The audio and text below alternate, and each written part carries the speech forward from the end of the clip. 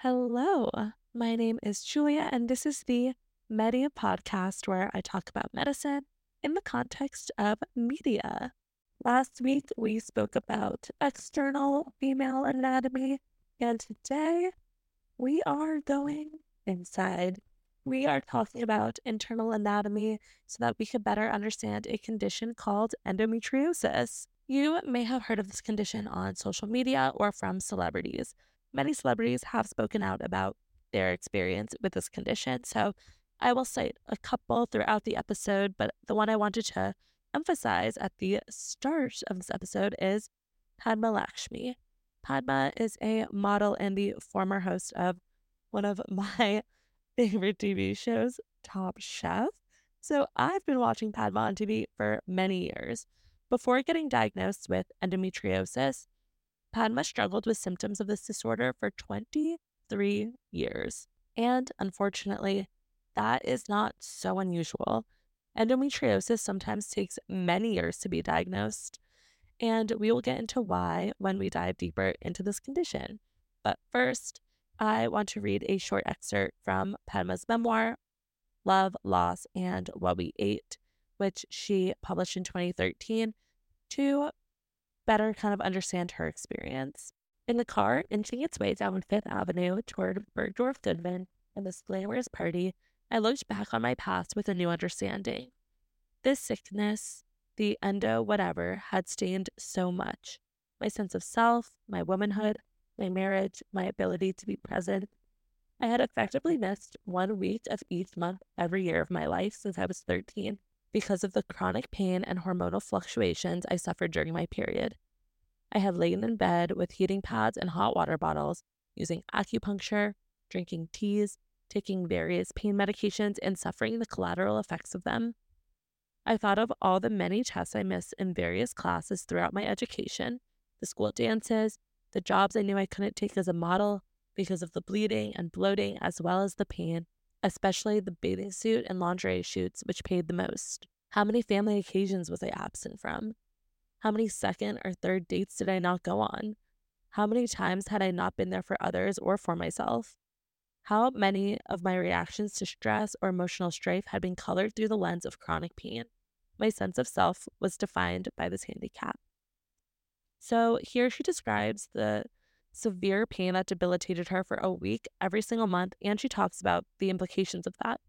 All those missed moments add up, and she essentially missed 1/4 of her life throughout adolescence and throughout her 20s. And I can only imagine that when she wasn't actively having symptoms during those other 3 weeks of the month, she was anticipating those symptoms, which also caused a lot of stress and anxiety.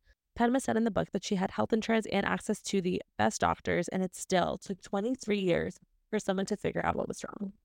She was finally diagnosed in 2006, and in 2009, she founded the Endometriosis Foundation of America. So since then, she's been working very hard through this foundation to advocate for others with this condition. Advocating, like Padma and so many others do, raises awareness, which has been shown to decrease that huge length in time it takes to get a diagnosis. It also destigmatizes this condition and it makes people with it feel less alone, which are wonderful things. However, it can be hard when we see something on social media or in a celebrity interview that's shared by one person with this condition because they only know their experience and they usually represent their experience as the experience overall.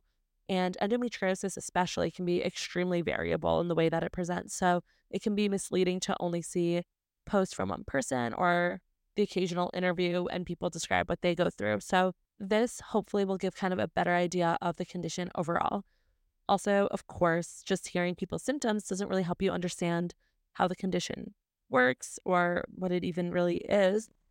And it shows you what people may feel, but not why they're feeling that. So we will get into all of that today. Let's talk about endometriosis. So first, I want to provide some background on internal female anatomy.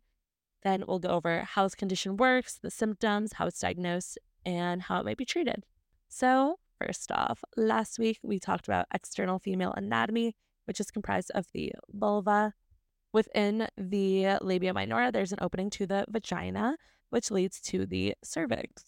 Cervix literally comes from the Latin word meaning neck. So you may have heard the term like your cervical spine before. That's literally the spine in your neck. So cervix or cervical means neck.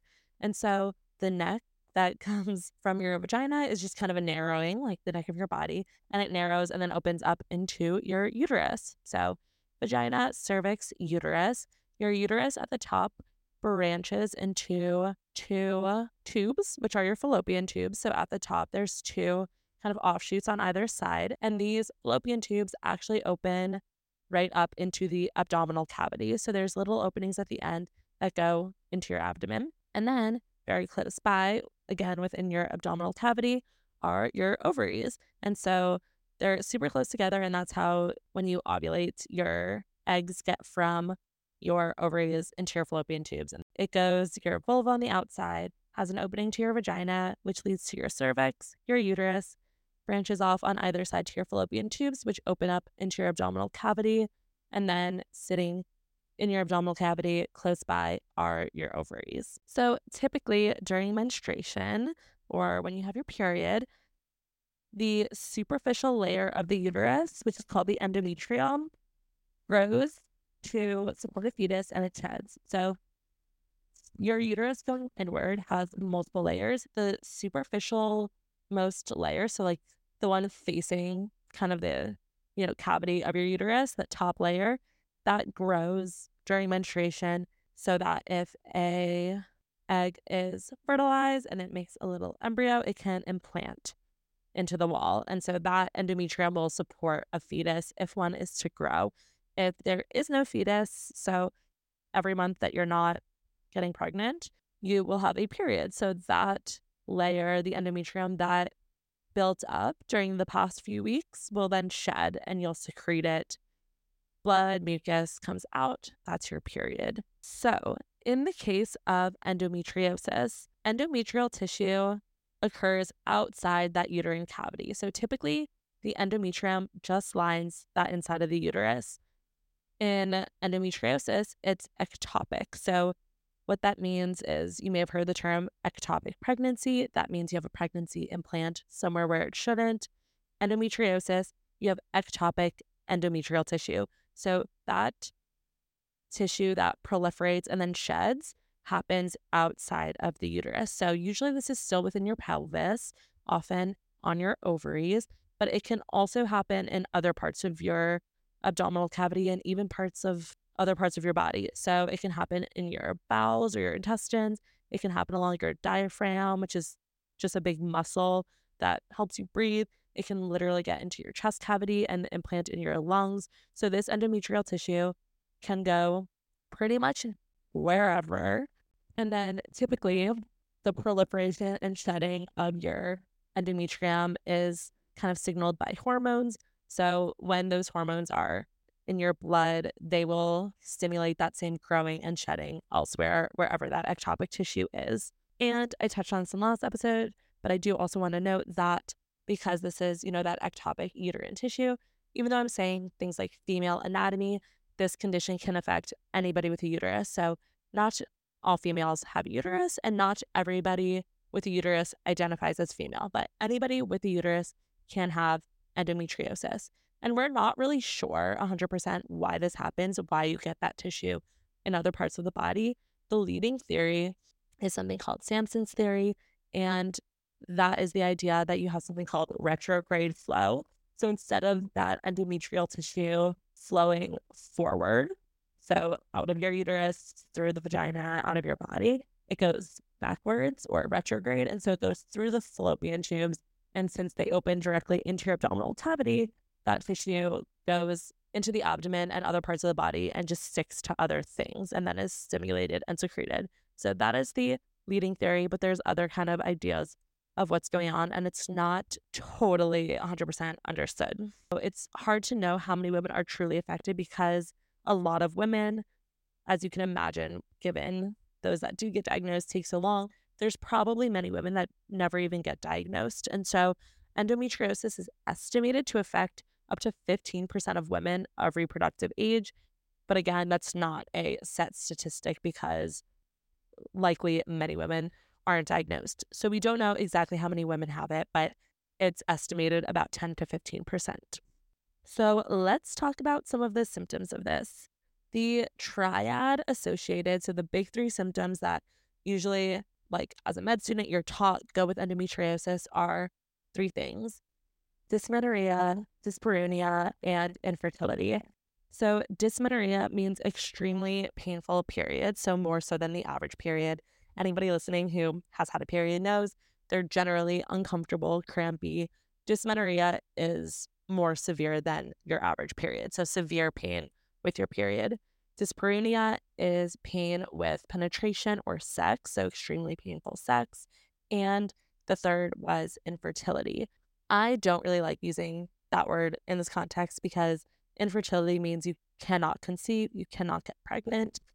That is unfortunately sometimes the case in endometriosis, but many women are still able to conceive.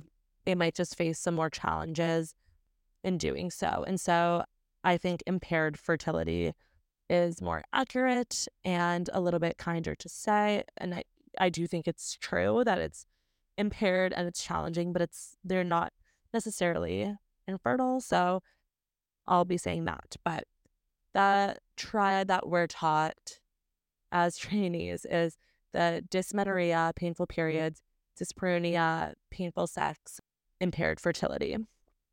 So those are the most taught associated symptoms, but it is so hard to diagnose because it can present in so many different ways. The symptoms you get in endometriosis are due to two things. The first is having that abnormal tissue in the wrong place, causing problems. The second is because there's something in your body that's ectopic, something is where it shouldn't be, it can cause an inflammatory response. And so some symptoms are due to the tissue itself, and some symptoms are due to that kind of accompanying inflammation. So some of the other symptoms, besides the ones I mentioned, include abdominal pain that is not related to menstruation, pain with urination, pain with defecation or pooping, constipation or diarrhea, irregular periods, nausea or vomiting, and feeling just very fatigued. So it depends where the lesions are. So if you have them along your GI tract in your intestines, then that can kind of cause that constipation, diarrhea, pain going to the bathroom, nausea, etc.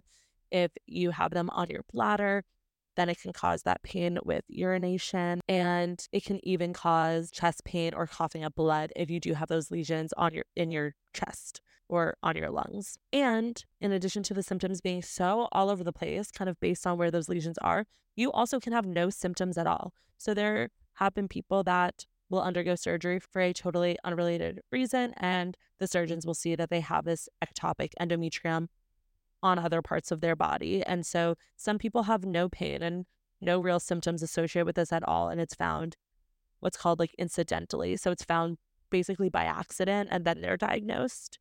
So you can have no symptoms at all. You can have symptoms that are extremely debilitating, and you can have symptoms that lie anywhere in between. So it varies so much from person to person, both what symptoms you're having and how severe they are.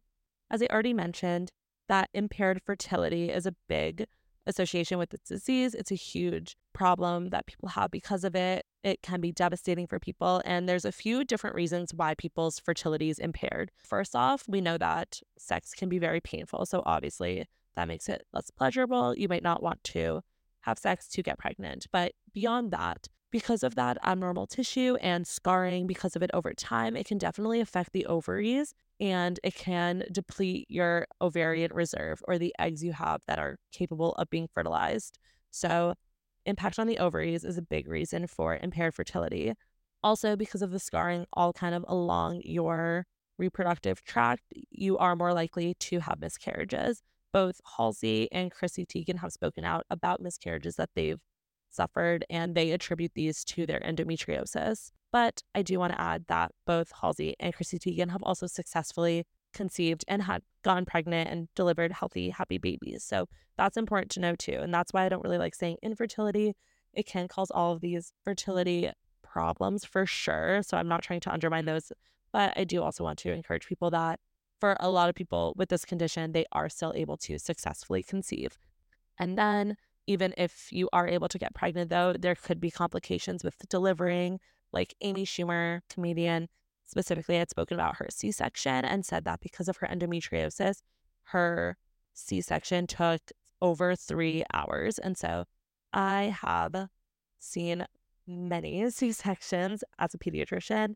It usually takes about half an hour, maybe up to an hour when the, surgeons are closing you back up. But over 3 hours is a long time. And usually, I don't know what the case was for Amy. I assume she was awake because she said it was a really scary experience. And typically you are awake for a C-section. So to be on the operating table for so long for what's supposed to be a quick procedure and your baby is, maybe you can hold it while they're closing you up. Maybe the baby is somewhere else. It's probably so stressful to, again, go in anticipating this quick, uncomplicated procedure, and then it take hours longer than it should. And so I just wanted to bring light to that as well.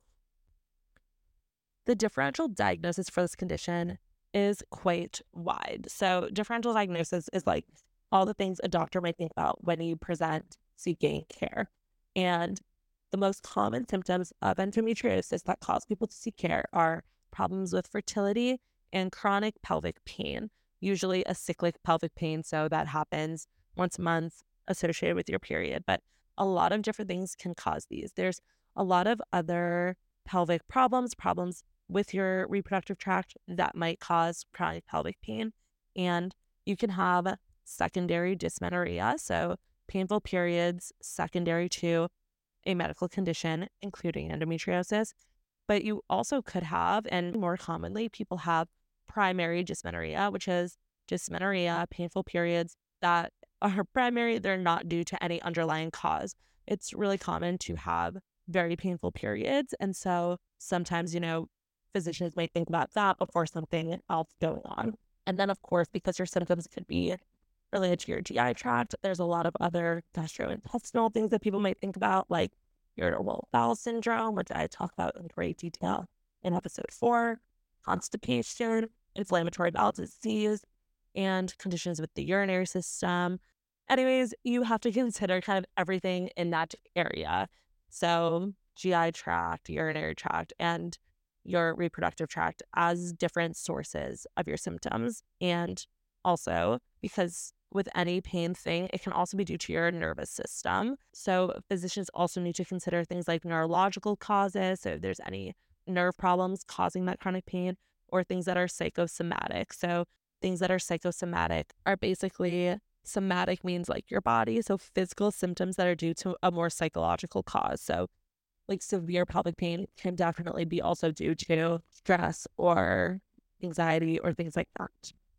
Those are the things to consider if you're considering endometriosis. How do you diagnose it? This is where things get tricky, and this is why there are so many people that wait so long for a diagnosis. There is no specific lab finding for endometriosis. So for certain diseases, there are markers in your blood that can diagnose or at least make certain conditions more likely. For endometriosis, that's not the case. There's no obvious lab abnormalities that are associated with this condition. In terms of imaging, there are imaging findings that might be helpful. So you can use an ultrasound or an MRI, and it might show you masses. So like little cysts on your ovaries, in your abdomen, or on your chest wall, or nodules that might indicate the endometriosis. And so you can't tell for sure what's in those cysts by looking at the picture. But if your symptoms fit with endometriosis and you're seeing those masses, then, kind of alarm bells should go off. You should be like, oh, that's pretty likely. So the cysts that you see on the ovaries, so ovarian cysts, unfortunately, are pretty common. They could be benign, so not associated with anything else. There's something called polycystic ovarian syndrome, or PCOS, which would cause cysts on your ovaries. So just seeing them on an MRI, it's hard to kind of tell what the cyst is. In endometriosis, these cysts are actually something called endometriomas. So these masses are full of endometrial tissue. So that ectopic tissue forms cyst-like structures on your ovaries or other parts of your body that can be seen on MRI. So unfortunately, because there's no obvious test, a lot of the time the diagnosis is made by excluding other conditions. And so that could take a long time, that workup, and that also can contribute to this delay in diagnosis. What's considered the gold standard, so like the best way to diagnose it, is by surgery. So if you go into the abdomen, you can see that ectopic tissue. You can biopsy it, take some off, put it under a microscope, confirm what it is, and then you have the diagnosis for sure. But now people are starting to lean more towards something called a presumptive diagnosis. So if you presume someone has a diagnosis, again, based on an obvious story, maybe imaging, and no other obvious causes of their pain, then you can start treatment without having to do that diagnostic surgery. And so this should be a decision that patients and doctors are making together.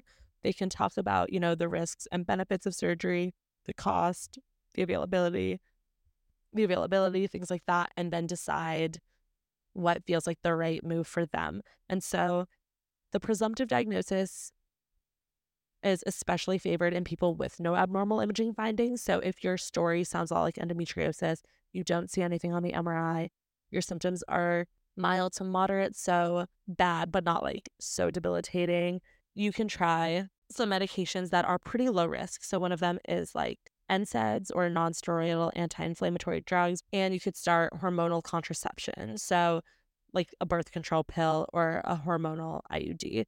And so these are great places to start in people who don't want to get surgery. And a lot of people do very well with these interventions. Like people can see a lot of improvement in their symptoms. Unfortunately, if these make your symptoms go away, it doesn't necessarily confirm the diagnosis. And if they don't make any difference at all, it also does not confirm or refute the diagnosis. It's really just hard to kind of know. But if you're failing medical management, that might be a reason also why you might want to get the surgery. So if you try these lower risk interventions and they don't really do much for you, then you might want to get surgery. So surgery off the bat is preferred in people with really severe symptoms who have very limited function. I know Padma talked about getting multiple procedures. I don't remember how many surgeries. I want to say like 7. Like I said, surgery is useful in people who don't respond well to other low risk treatments. And so surgery is good because it's the only way to really definitively confirm this diagnosis. So to know for sure what you're dealing with. And a big advantage of the surgery is that you can treat it at the same time as diagnosing it. So the good news is you can kind of remove those lesions from wherever you see them. So kind of scrape out that ectopic tissue, and that can really improve people's symptoms. The problem is this is not always a permanent cure. So sometimes people's symptoms don't come back. Often they do. I know Lena Dunham has spoken about her struggle with endometriosis, and she had very severe symptoms for over a decade and underwent 8 of these surgeries to try to get rid of all that extra tissue, and nothing fully relieved her symptoms. And she ultimately decided to get a hysterectomy, so fully remove her uterus as to not have these symptoms in the future, which is really hard. That's a really hard choice for someone to make, especially, she was 31 at the time.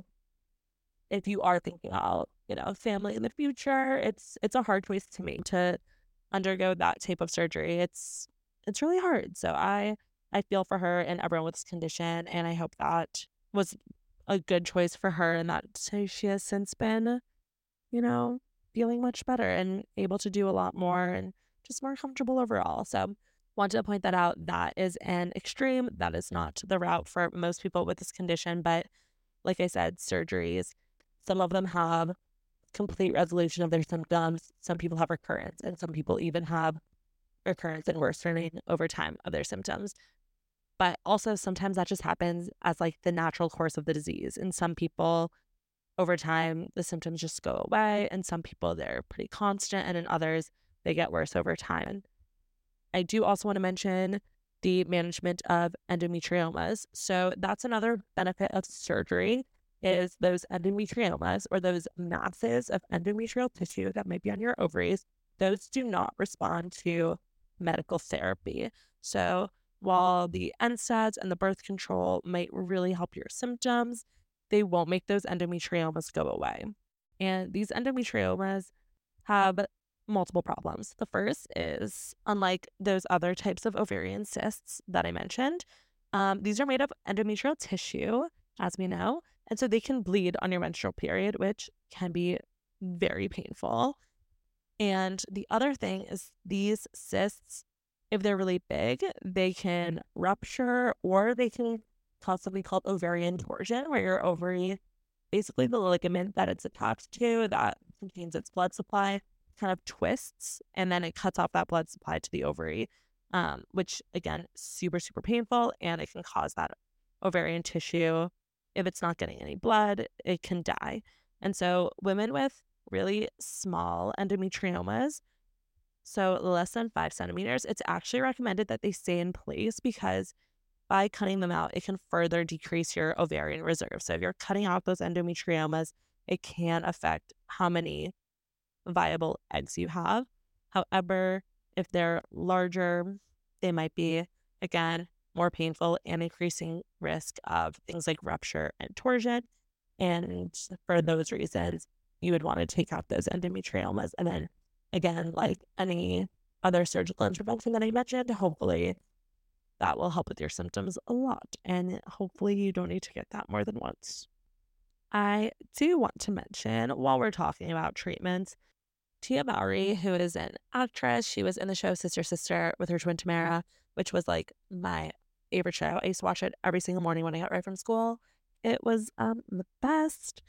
But she has spoken about her experience with endometriosis, and she said she was especially compelled to speak out because she had never seen anyone else African American in the public eye talking about endometriosis or infertility. And so for those reasons, I think it's fantastic that she spoke out. Advocating is great for everyone, but also seeing people that look like you going through something similar to you is so much more comforting. And so I love her for that. However, she also said that after some dietary changes and focusing on my health and wellness, I was able to make becoming a mother a reality for me, not just once, but twice. So here's to all my endo sisters. Continue to hope and continue to heal. I, again, like the empowerment. I like, conveying a positive message. I will say, I don't love that she is saying that she basically cured her infertility with her diet. Some studies have found that fruits, vegetables, dairy, and omega-3 have improved symptoms of endometriosis, and other studies have found that other types of fat and a lot of red meat can worsen your symptoms of endometriosis. But overall, findings about the role of vegetables, fruits, red meat, vitamins, dairy, coffee, other things, it's just very inconsistent. There hasn't been any really solid evidence that you can cure your endometriosis through your diet. So it's just not conclusive. Further research is still needed to kind of better understand this. And I think it's great that she's kind of supporting other women and sharing a positive story, because I'm so happy that for her this helped and that she was able to conceive. But it might be misleading to tell others that by changing your diet, you can cure it, because again, I don't really know if that's the case. It isn't really known if that's true. And like I mentioned earlier, sometimes it's just the natural course of the disease that your symptoms just go away, or your endometriosis just improves. And so while her diet may have played a role, it also may have just been kind of in her cards that her endometriosis improved with time and she was able to conceive. So I love this for her. I'm so happy she was able to be a mom, is able to be a mom. In general, I personally don't think we know enough to say that it's curative to change your diet, but I will also say it's not harmful to try it. So I don't want people to think that they'll just totally get better with a diet and then are disappointed when they don't and blame themselves. But nobody will suffer from having a healthier diet. So like, it's a fine thing to recommend. I just, don't want to manipulate people's expectations. Something I have seen on TikTok that is harmful is vaginal steaming. I've seen videos about, recommending literally releasing steam into your vagina to help with endometriosis. This can be dangerous. This can have negative health effects. And there has been zero evidence that this does anything valuable for you. I think maybe it's possible that kind of the therapeutic effects of heat make people feel better, but like it can be really bad. It can affect the bacterial flora in your vagina. It can cause burns and scarring. Like it's just would not recommend at all. If heat makes your symptoms better, use like a heating pad. Don't put steam in your vagina. Now to wrap up. I touched earlier on the delay in diagnosis, so I just want to elaborate on that a little bit more. The delay in general is attributed to just the fact that there's no obvious test or biomarker to diagnose this disease and the diversity of symptoms that could be considered a regular response to menstruation, like pain and discomfort, but also so many other things that could be in so much overlap with other GI and gynecological causes. And so the long, complicated workup to rule out other things can also delay treatment. We've made a lot of progress over the last few decades in terms of this earlier diagnosis and management, and much of that can be attributed to awareness. So I wanted to make this episode to further that conversation a little bit more because we still have a long way to go for optimal diagnosis and care for this condition. The chronic pain associated with this disease and the frustration from not having an explanation for years of suffering can have a huge impact on quality of life, not to mention how devastating it can be to have painful sex with your partner or to struggle with fertility. So this condition, like we know from Padma specifically, can impact your ability to go to work, your social functioning, and your relationships. And so in addition to the terrible physical impact it can have through the chronic pain, it can also have a huge emotional impact. So I think it's really important to talk about. And if you listen to me ramble about it for all this time, thank you so much for being here. I hope you learned something about endometriosis. And yeah, I appreciate you listening. If you have any recommendations for future episodes, you can send them to me at Media Podcast on TikTok or Instagram or at gmail.com. Thank you.